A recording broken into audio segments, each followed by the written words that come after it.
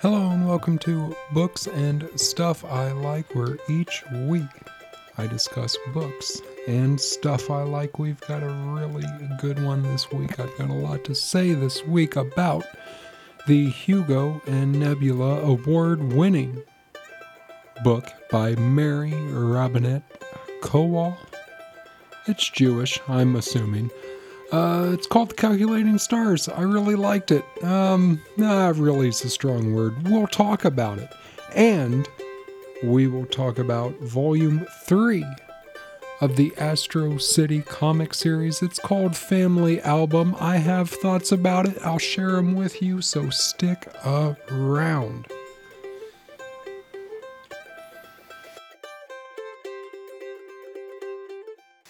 Alright, so this last week I sat down to watch a movie, as I often do. I don't know if we've talked about, there's a whole family shindig in the background. I think we should all be grateful that it is whatever time of the year it is, and families can still be outside enjoying that kind of time with one another, and I can sit here in the early evening with the window open. I think I commented on the luck of that last week. Here we are again. How nice is that? We've had a lot of nice weather in my neck of the woods this fall. I know not a lot of the country can say the same. But I sat down to watch a movie, and sometimes it takes longer to find a movie to watch. And then if you even do, decide on which one to watch, your movie watching time is over. I usually get started hours before I plan to watch the movie to try to find something good to watch. I still use that Real Good app I've mentioned on a previous Basil. I'm not going to look it up when I talked about Real Good, but I know I did. Long-time listeners will remember. It's a good app to use, but Amazon Prime kept trying to get me to watch this movie called Buffalo 66. What a fitting movie. That's a good way to word it. It was a fitting movie for somebody like me. And somebody like me would listen to a podcast that somebody like me would do on a weekly basis. So maybe somebody like you would find this to be a fitting movie as well. Buffalo 66 is right in that camp of the Bukowski and Fonte style storyline, where it revolves around a ne'er-do-well young man. In this case, the young man just gets out of prison and has to go confront his family. He's probably in his mid-20s. Has to go confront his family. They did not know that he was in prison. Now all this is covered in the first 5 minutes of the movie. I don't want to give away much else. It's just such a fitting movie of just a young screw-up trying his best without actually trying all that hard.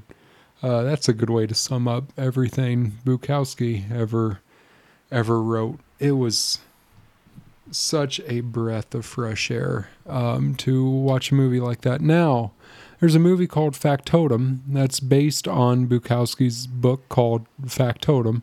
Highly recommend that movie if you ever come across it.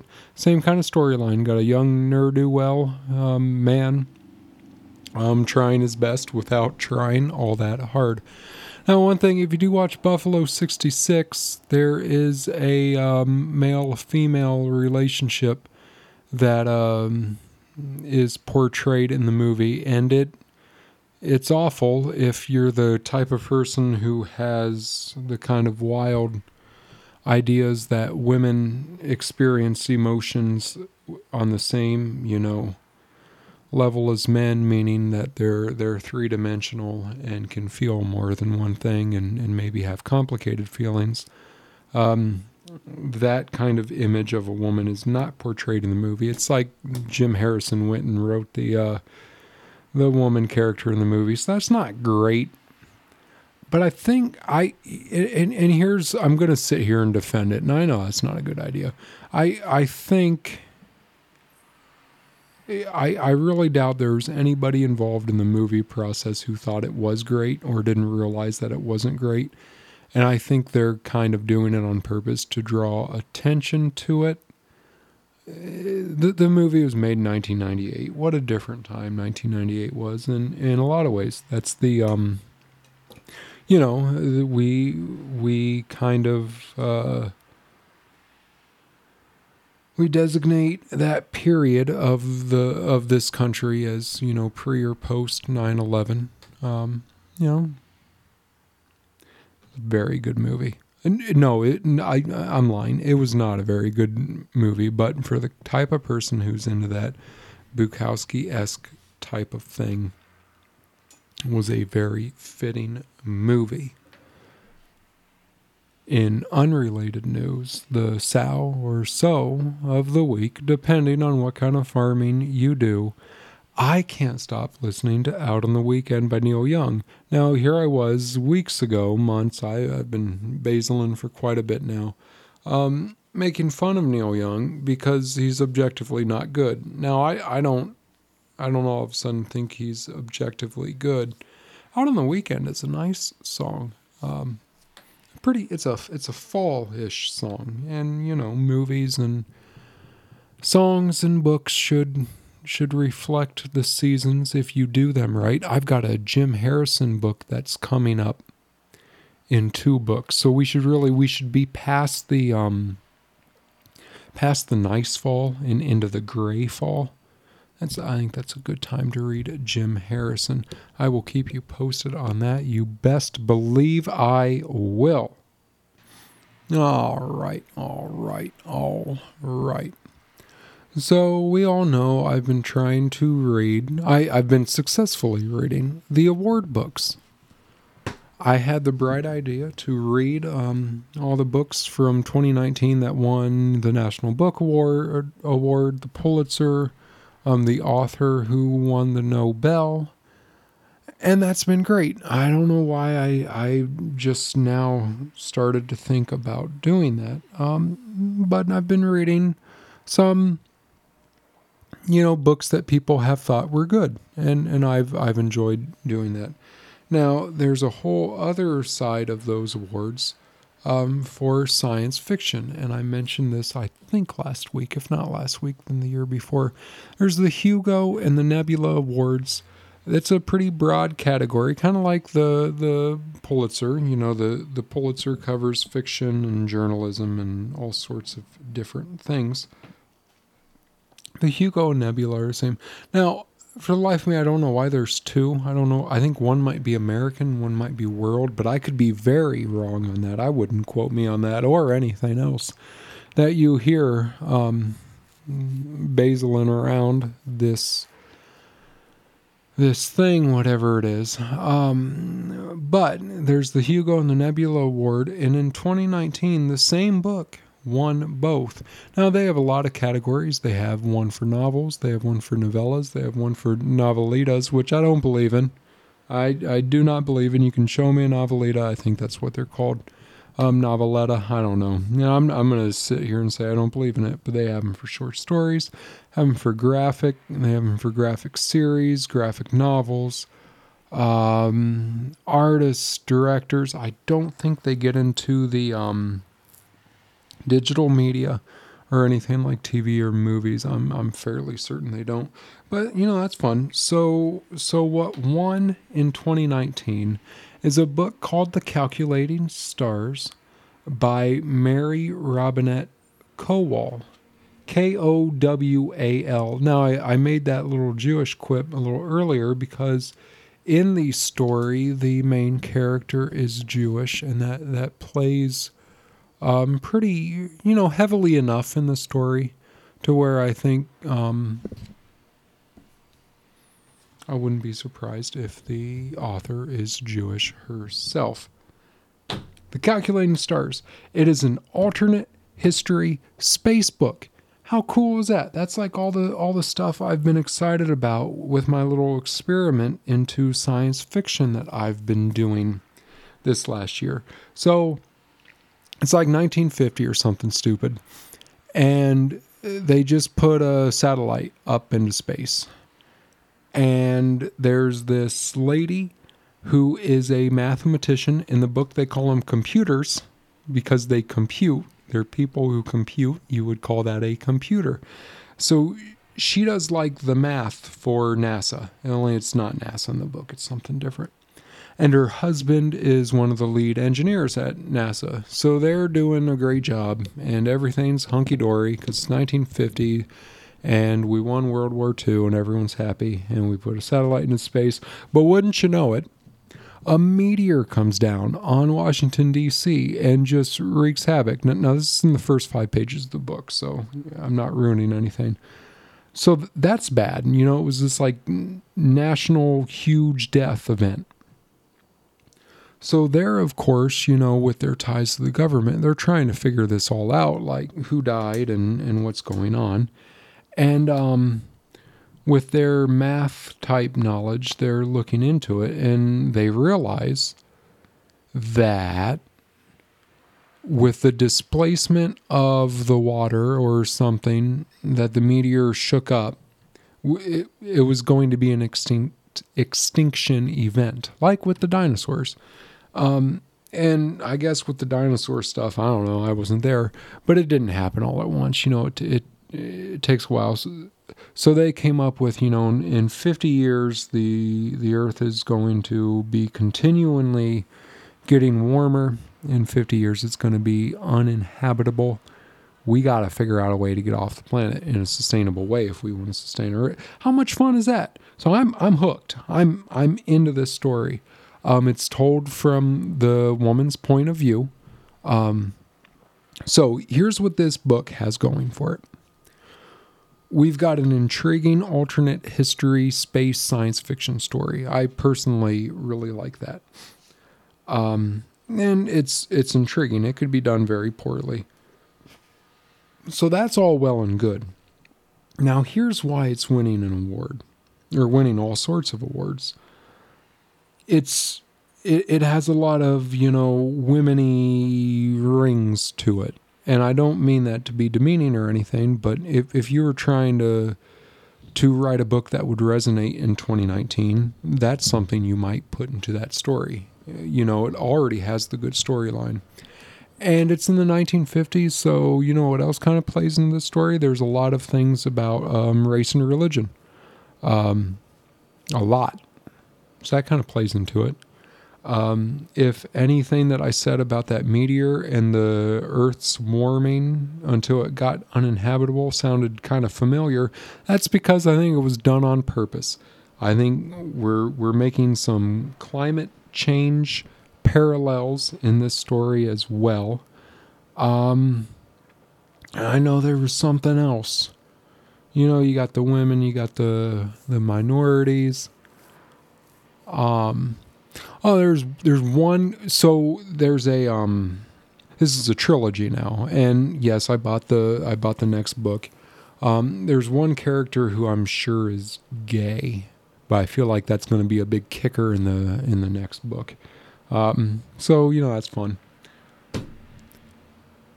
Now all of that stuff gets a little heavy-handed at times, and you can tell, you know, the author's kind of doing it. I mean, like, let's see how many woke things we can get into a story. And it gets a little much, to be perfectly frank here. I'm getting no money to promote any of these books that I'm promoting. So, you know, that's a little much. And you know, when you're writing a book, if you're trying to write a book to sell or win awards, and there's nothing wrong with that, in 2019 you're going to put that kind of stuff in there. You're just going to. That's smart to do. The other kind of negative thing I have to point out from this book is, you know, it covers this young married couple, and there's some sexy bits in it. They are some of the most uncomfortable sexy bits I've ever read or seen or experienced. A lot of puns about space things like rockets, and we have liftoff type deal. It's bad, and you see the first one, and it's like, okay,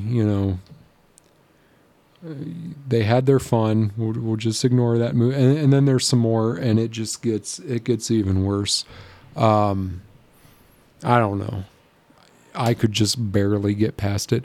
Now, here's the thing that bothers me is this lady who wrote the book, has been writing for a while, and she has written, it's called like the Glamorous History series. And I looked into it thinking, oh, she's written other alternate history. It sounds like they're these weird science fiction alternate history romance novels. I'm sure there's a market for it. Obviously, there's a market for it. So, I mean, if you're into that sort of thing, go for it. I mean, here it is. But I have to imagine that there's, sexy parts in those stories too. And, they wouldn't be worse than the sexy parts in the Calculating Stars. Or better. I just don't even want to know. Like in a book that's a romance book, you think there's going to be more. I don't know. I can easily knock this kind of stuff, having never written anything. I feel like I could write a sexy bit that that at bare minimum didn't have any puns. I feel like I could do that. It might take a while, but I could make that happen. Or if I did write sexy bits that had some puns, I think I might be able to realize that it was a little off kilter, but I don't know. Regardless, The Calculating Stars is a very engaging, intriguing story. It's just a fun read. I don't know. The alternate history, the space stuff, it is just a fun read. I think there's 3 books in the series now. I bought the second one. I got duped into it. But nothing's wrong with having a little bit of fun with your books. Am I right? All right. I did like The Calculating Stars. Awkward sex scenes or not. Astro City is the comic series I have mentioned where it's its own little self-contained superhero comic. So I wanted to get into I wanted to give the whole superhero thing another fair try. I don't want to get into it. It's a terrible genre. I still don't really get it.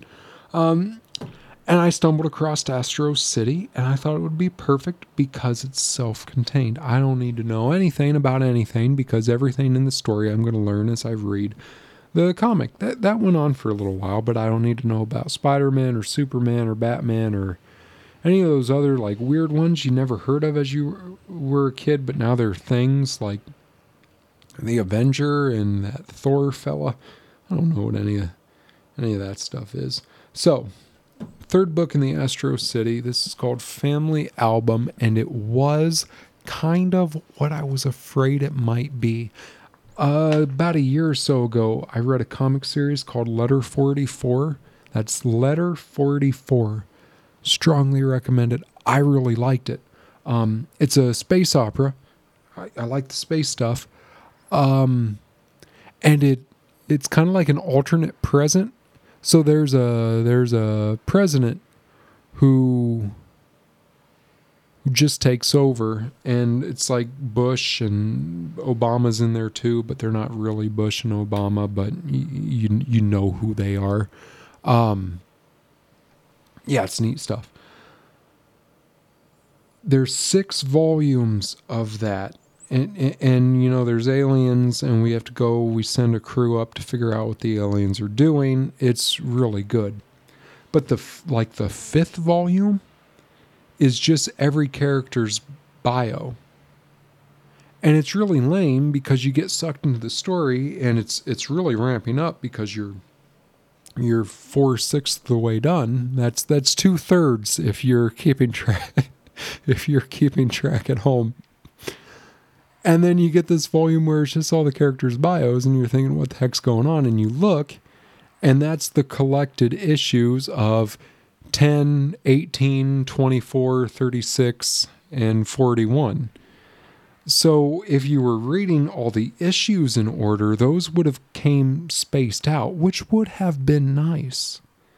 But getting those all lumped all at once, it was terrible. And you know, the reviews for that volume reflected that.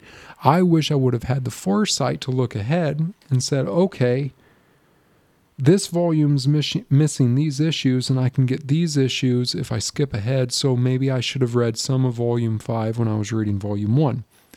I digress.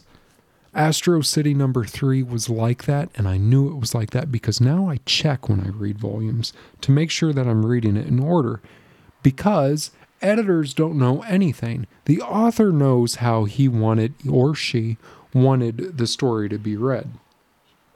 So I look into that kind of stuff now. Family Album is more of bios and backstories. It's fine. They did it in an okay way. I'm kind of running out of time, so I'm going to gloss over it. So if you're reading Astro City and you're keeping track of the issues and you notice that between 2 and 3 they get kind of off kilter, don't worry about it. Family Album's good. It's not just, I mean, it's just the backstories, but there's enough of a front story to keep the reader engaged. That's about all the time we have this week. As always, you can find me on Reddit, Gmail, and Twitter, Basil Podcast. It has been a pleasure basiling with you. I like books and stuff, and I hope you do too.